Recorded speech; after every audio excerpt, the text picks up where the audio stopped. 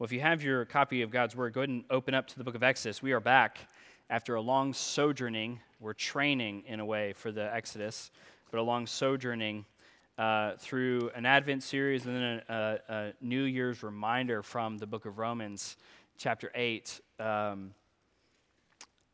back to Exodus.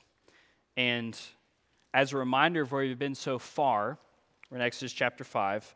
As a reminder of where we've been so far, we have seen Moses be called of God to deliver his people. We have seen Moses wrestle with his call. We've seen him experience opposition, both from the people he was sent to redeem and then the authorities which he's soliciting redemption from.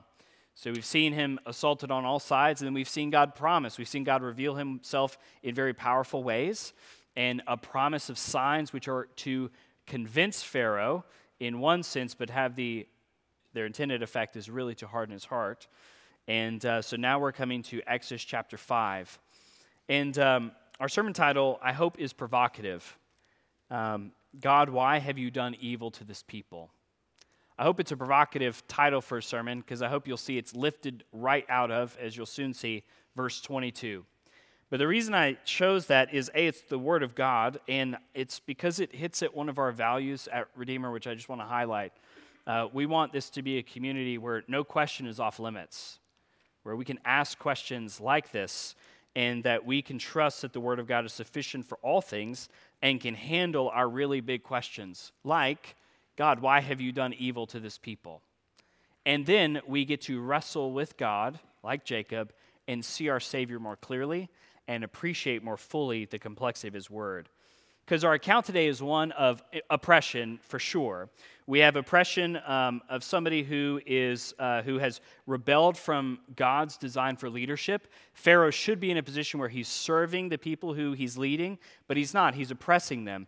But we also have the other type of leader. We have Moses, who is not exactly leading the way God has called him to lead either. God gave him a script. He goes to Pharaoh, as we're about to see, and he doesn't relay that script accurately. He changes God's message, and it has some consequences for him. But ultimately, the question in our text today, which is near and dear to all of your hearts, and our application today, is the text is really about, is God going to keep his promise? That's actually what's at the heart of the text. Does God keep his promises? And as it's so often been, as we've read, we're reading about this. It feels like it's an unfolding event. You and I have knowledge about how the story ends, but as Pharaoh and Moses are living this out in real time, they don't know how the story ends. So as we read it today, have that perspective. But I would invite you, perhaps, to do something as I read. I'm going to spend a lot of time in verse 22, where that question is pulled out of, reflecting on how we can respond to hardships. But as you listen today, try to not think about the bricks, but try to listen as somebody who really experiences hardships in your own life. So if you have your copy of God's Word, I'm going to read the whole chapter. It's not very long. Exodus chapter 5, verse 1. I'm going to read all the way to 6:1. Exodus 5, 1. Afterward, Moses and Aaron went and said to Pharaoh, "Thus says the Lord, the God of Israel, let my people go, that they may hold a feast for me in the wilderness."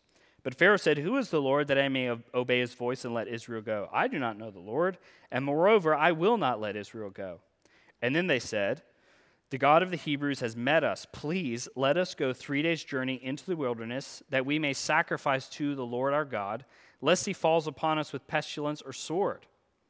But the king of Egypt said to them, "Moses and Aaron, why do you take the people away from their work? Get back to your burdens." And Pharaoh said, "Behold, the people of the land are now many, and you make them rest from their burdens." The same day, Pharaoh commanded the taskmasters of the people and their foremen, "You shall no longer give the people straw to make bricks, as in the past. Let them go and gather straw for themselves. But the number of the bricks that they made in the past you shall impose on them. You shall by no means reduce it, because they are idle. For they cry, 'Let us go and offer sacrifice to our God.' Let heavier work be laid on the men, that they may labor at it and pay no regard to lying words." So the taskmaster and the foremen of the people went out and said to the people, "Thus says Pharaoh, I will not give you straw. Go and get the straw for yourselves wherever you can find it, but your work will not be reduced in the least." So the people were scattered throughout all the land of Egypt to gather stubble for straw. The taskmasters were urged and saying, complete your work, your daily task each day as there was straw. And the foremen of the people of Israel, whom Pharaoh's taskmasters had set over them, were beaten and were asked, why have you not done all your task of making bricks today and yesterday as in the past? Then the foreman of the people of Israel came and cried to Pharaoh, why do you treat your servants like this? No straw is given to your servants, and they say to us, make bricks, and behold, your servants are beaten. But the fault is in your own people. But Pharaoh said, you are idle. You are idle. That is what you say. Let us go and sacrifice to the Lord. Go now and work. No straw will be given to you, and you must deliver the same number of bricks. The foremen of the people of Israel saw they were in trouble when they said, you shall by no means reduce your number of bricks, your daily task each day. They met with Moses and Aaron, who were waiting for them as they came out from Pharaoh. And they said to them, the Lord look on you and judge, because you have made us stink in the sight of Pharaoh and his servants, and have put a sword in their hand to kill us. Then Moses turned to the Lord and said, O Lord, why have you done evil to this people? Why did you ever send me? For since I came to Pharaoh to speak in your name, he has done evil to this people, and you have not delivered your people at all. Verse 1 of chapter 6, but the Lord said to Moses, now you shall see what I will do to Pharaoh, for with a strong hand he will send them out, and with a strong hand he will drive them out of his land. Our first point today in summarizing that, I don't want to just skip over those first 21 verses, but like I said, I will be making more out of verse 22 through 6:1 today. But that first verse through the 21st, the main point that I think we should see here is that we should expect trouble in this world, including real physical suffering. I don't want to breeze over it again, like I just said, but I want to just call your attention to a couple things before we move on, because it's important, I think, to understand the whole story of why why Moses feels like God is doing evil through Pharaoh. So the first thing, we could read verse 2, where Pharaoh answers, who's the Lord, one of two ways. The first, right, is we could see it as an arrogant attitude, right? Or we could say, some commentators posit, maybe Pharaoh's ignorant, and when he asks, who is the Lord, he really doesn't know who the Lord is. But I think when we look at the pattern of Pharaoh's life from the beginning, when he's killing the Hebrew boys, through his opposition to Pharaoh, his lack of desire to even get to know who the God of these people who descended from Joseph is, that lack of interest multiplied out through how he responds in this initial passage seems to me to indicate he's arrogant, and the future of Pharaoh indicates this is arrogance. Pharaoh's heart's going to continue to be hardened the more and more he hears the word of the Lord. But Moses, too, I want us to see, so Pharaoh's arrogant, obviously, but Moses, he fails in two approaches, right? So if you look in verse 1, he tries a really hardball approach. He just goes and say, let the people go. But that's not exactly how the Lord asked. The Lord originally told him, hey, ask the people we could go out and have a feast. So verse 1, he tries the hardball approach. In verse 3, he's trying a diplomatic approach. Well, we don't want to miss him again, right? Pharaoh is wicked, and like his typological father Satan, he's going to oppress and destroy for his own gain. Pharaoh is never going to let the people go, and Moses has failed in both approaches, which is to say to us that we should expect in our lives genuine trouble and hardship when we're trying to convey the word of the Lord to people who are in charge. And diplomatic approaches are going to fail, and hardball approaches might fail, but we still have to be faithful. But then let's keep looking in this verse 1 through 21. Pharaoh is oppressing the Israelites because he's offended that anyone would have an allegiance to anyone other than him. Pharaoh's main problem is that he doesn't fear the Lord. But the symptom of that lack of fear of the Lord is Pharaoh thinks he's an abusive leader. He thinks that everything is about him. We know that the Egyptians did allow some religious communities to practice their religious affiliations on their own terms, right? So some Egyptian, during some periods, some religious groups would be able to, for instance, go 3 days' journey, offer sacrifices, and return back into Egypt. We know that to be the case. But something about this request from Moses and Aaron has frustrated something within Pharaoh. to the extent that he denies. And I think it's this. I think it's the fact that the Israelites are demonstrating that the work that they're being asked to do by Pharaoh is not what they think is their most important work. They know they have a value other than serving Pharaoh, and that makes Pharaoh incessant. The issue is that Pharaoh is upset that his work requirements don't seem all that important. Because he responds to them, you're taking your people away from their work. The work I've asked them to do is very important. And Moses and Aaron have a godly perspective on work. And they're like, but it's not more important than the Lord. Then that affects Pharaoh. So he oppresses them. It's the mark of a narcissistic and abusive leader to control people who don't do the bidding of said leader. Perhaps you've worked for people like this. You should maybe ask, am I one of these types of leaders? Jesus teaches us how we should lead. Just hear the word of the Lord from Matthew 20, for instance. Jesus called to them and said, you know how the rulers of the Gentiles lord it over them, and their great ones exercise authority over them. It should not be this way among you. Whoever would be great among you must be your servant, and whoever would be first among you must be your slave. Even the Son of Man came not to be served, but to serve, and to give his life as a ransom for many. A mark of a Christian leader is one who primarily thinks of his task as service, not as directing or controlling.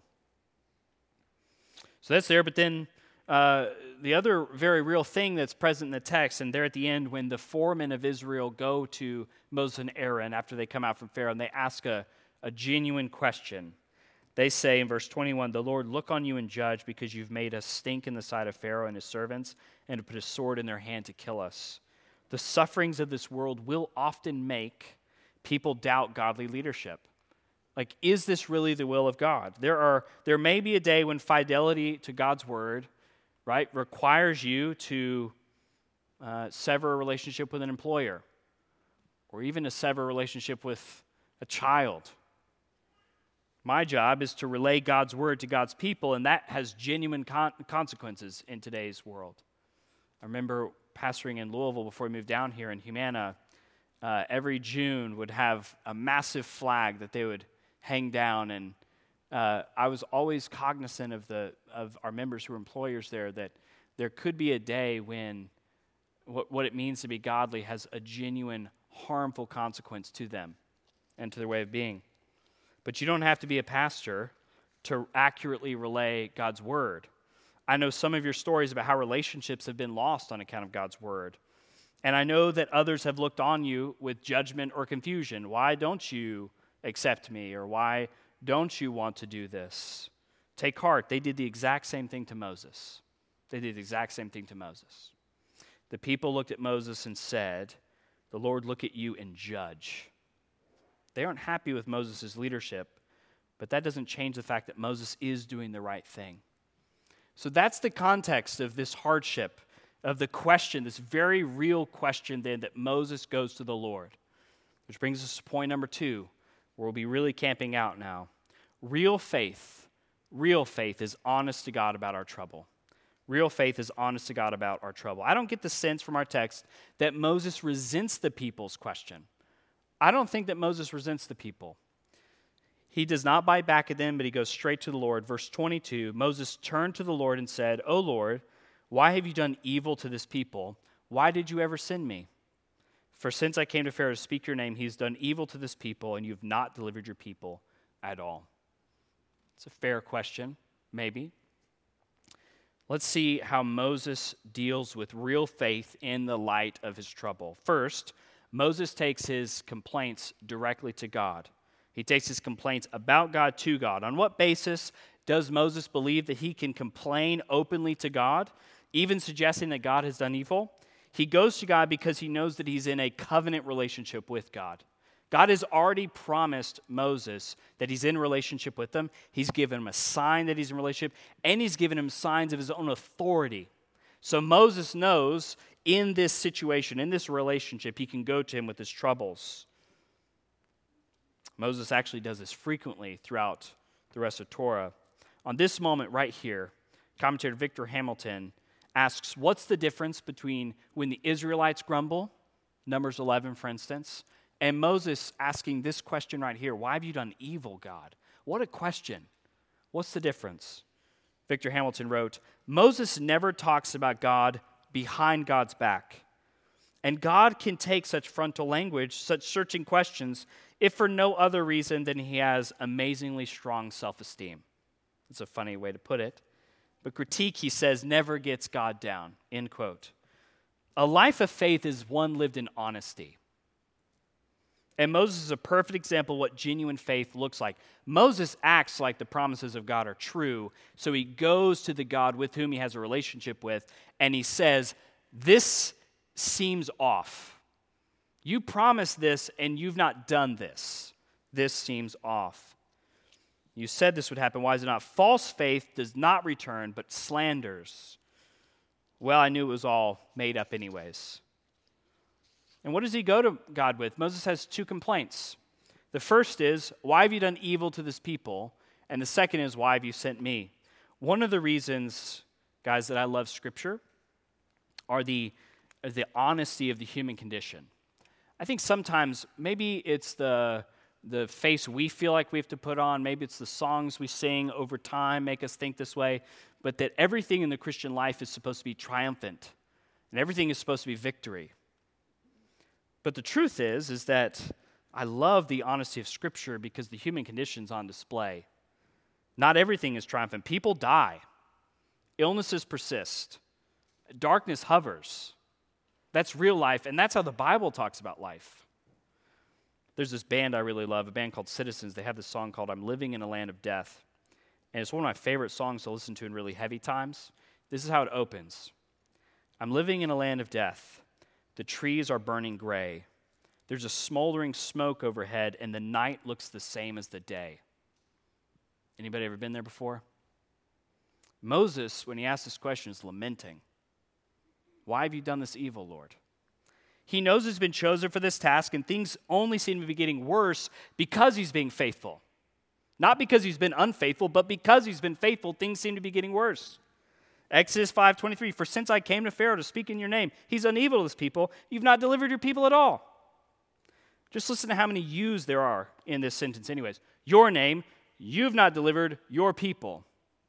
In relationship counseling, they always tell people, you shouldn't say you. You should say, I feel like, right? I feel like I went in your name. I feel like these things. But Moses is real life, real faith, real relationship. Lord, you've not done this. So we shouldn't confuse faith and happiness. Faith is honest living before God in light of his promises. It goes to God in hardship and says why. Even demanding why. Do you remember how Moses had originally tried to deliver the people by striking the taskmasters? He knew he was going to deliver the people, so he went and he tried to strike down the people. He struck down the taskmasters. He ran away. Moses had witnessed the hardships increased and goes to the Lord and complain as if he sees God's not doing anything. So is God doing evil? That's a good question to ask at this point. Is God doing evil? Moses is saying, you're doing evil. Why have you sent me? Is God doing evil? Again, one of the things that makes me love this text so much is its honesty. I hope you feel free as a result of this to pray like Moses. It's an audacious question that Moses asks. He uses the exact same word in two places, equivocating the actions of God and Pharaoh here. That's the exact same word in Hebrew. It's the same in your English translation because your translations are great. Moses is praying, in effect, God, your inaction is the exact same as Pharaoh's action. It's just as harmful. So evil is a fine translation. It could be translated harm or affliction, but that doesn't really change the meaning that much. From Moses' perspective, God's inaction is hurting the people as much as Pharaoh's oppressive actions. There's a story that's biographical. I have this memory. I was talking actually with Susan Johnson and Devin today about it, where the tornadoes that came through Auburn, they actually missed Auburn, but Tuscaloosa, Coleman, Birmingham, just north of Auburn. In 2011, there was a question in the college ministry group we were part of, is God in the whirlwind, like Job talks about. I'm talking to this campus minister, And the campus minister and I are kind of having just a candid conversation, and this campus minister is not convinced that God is in the whirlwind. That person's position we would call open theistic, but that's irrelevant. But the position is something like, well, God comes after the storm and he picks up the pieces.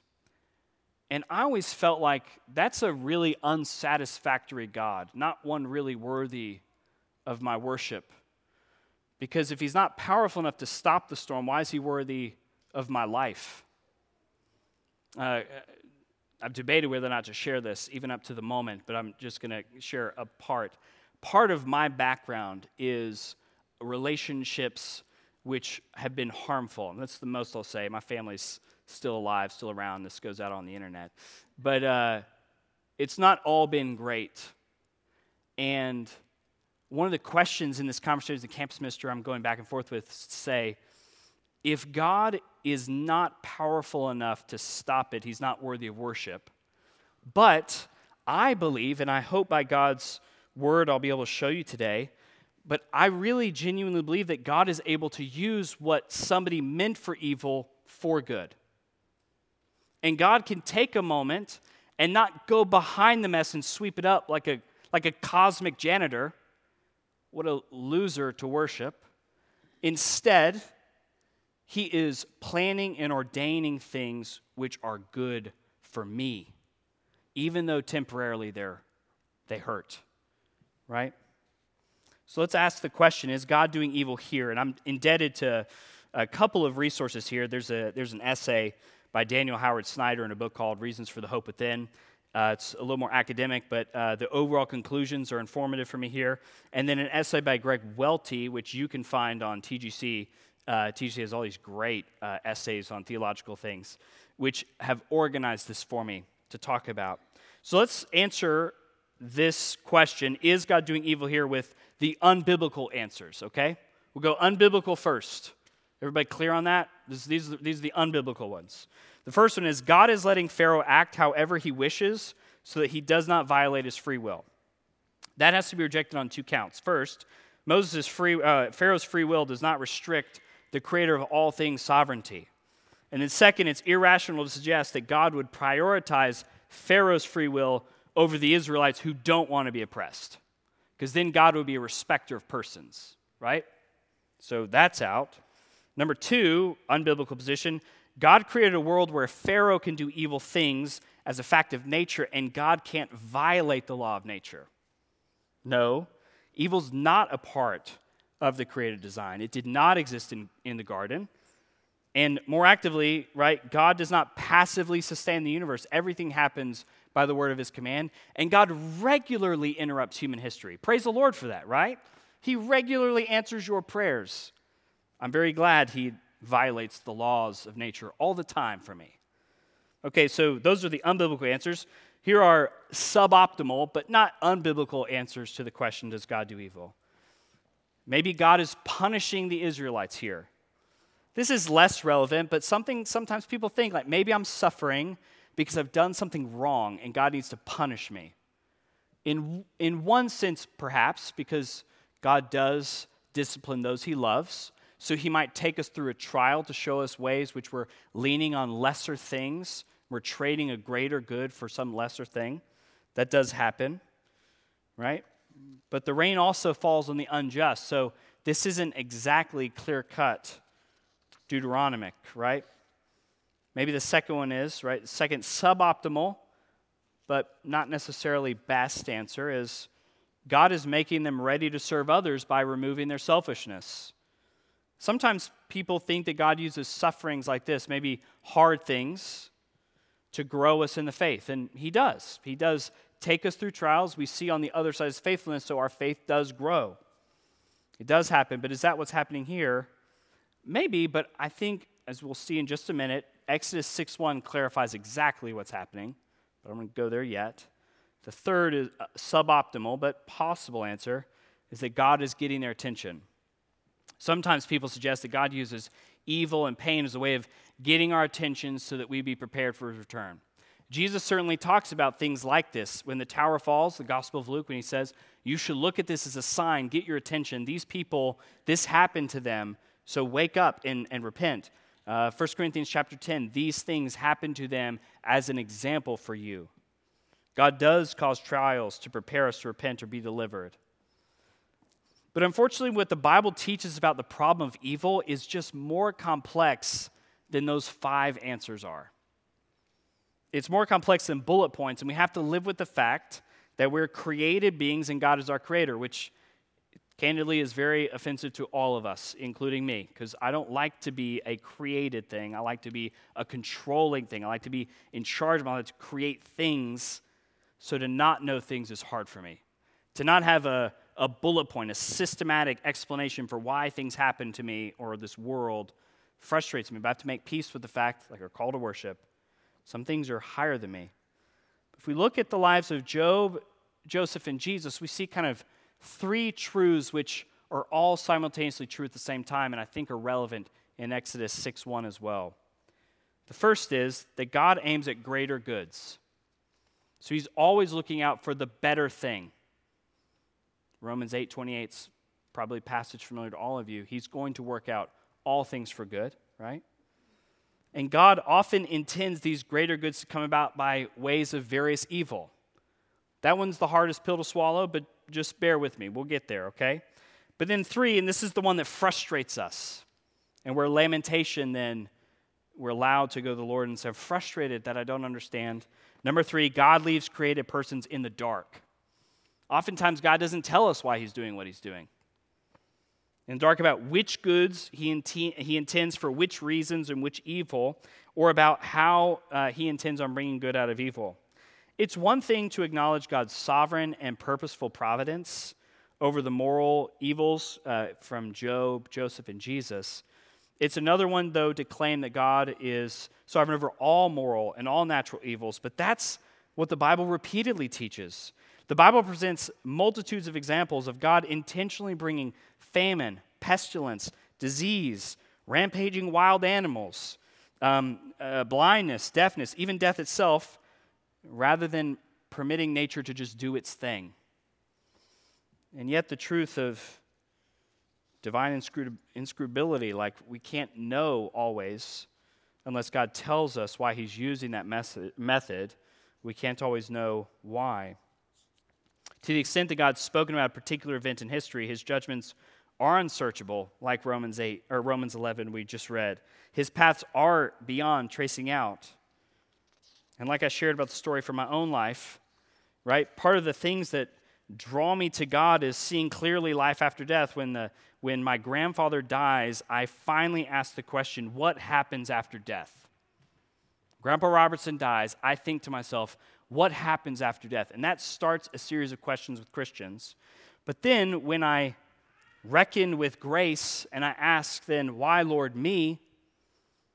It becomes all the more clear all the other things I've even done and harm I've caused to people and repentance I've had to seek.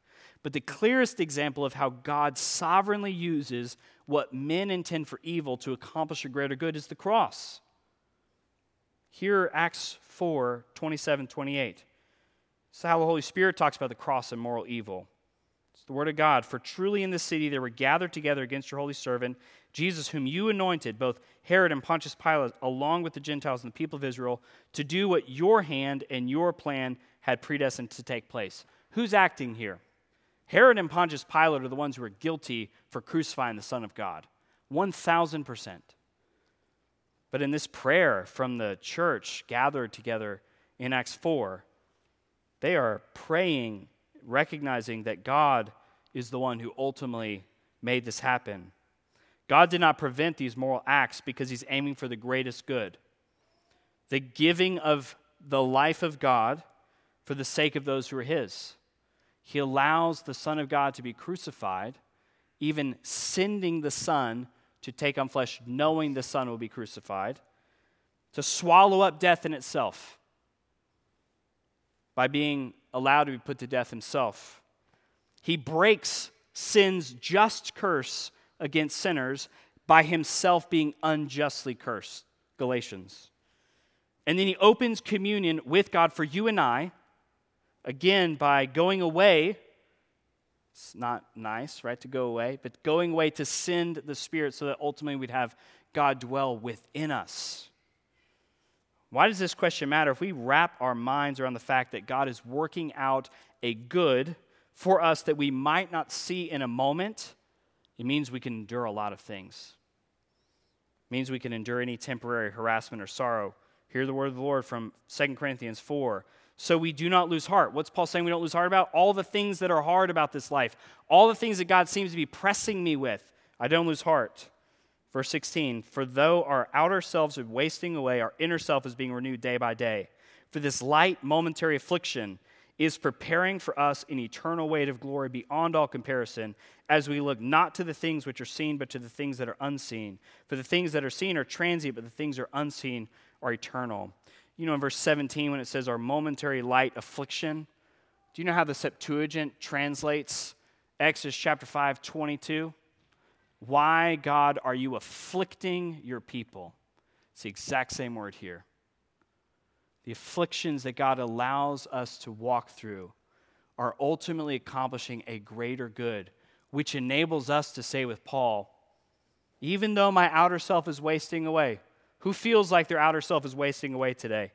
Your inner self is being renewed day by day, and it's preparing for you an eternal weight of glory. How do you walk through hardship in this life? It's not to pretend like life isn't hard, or that you have to just put on a face and pretend everything is victory in Jesus. It is, but man, this life is hard too.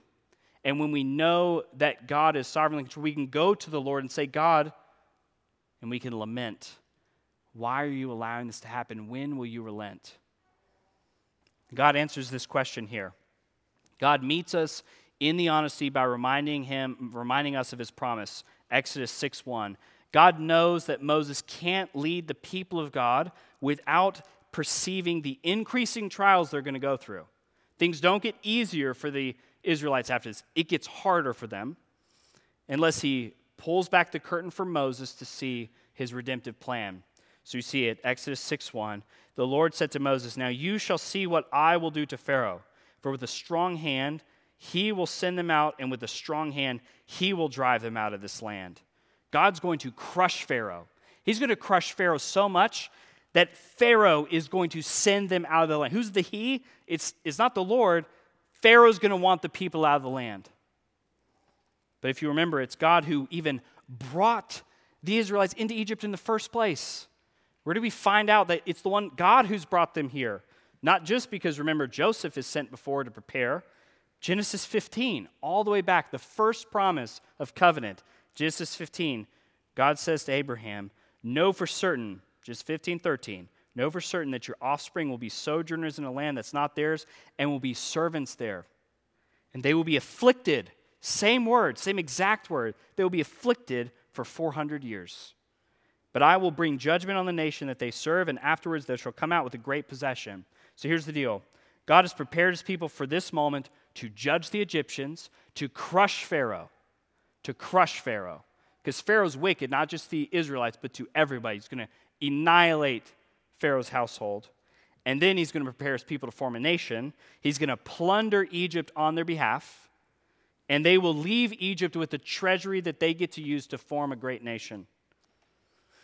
So how do we live in this? Well, first I want you to appreciate God's mercy with Moses' lamentation. God does not reprimand Moses or accuse him of making irresponsible or blasphemous accusations.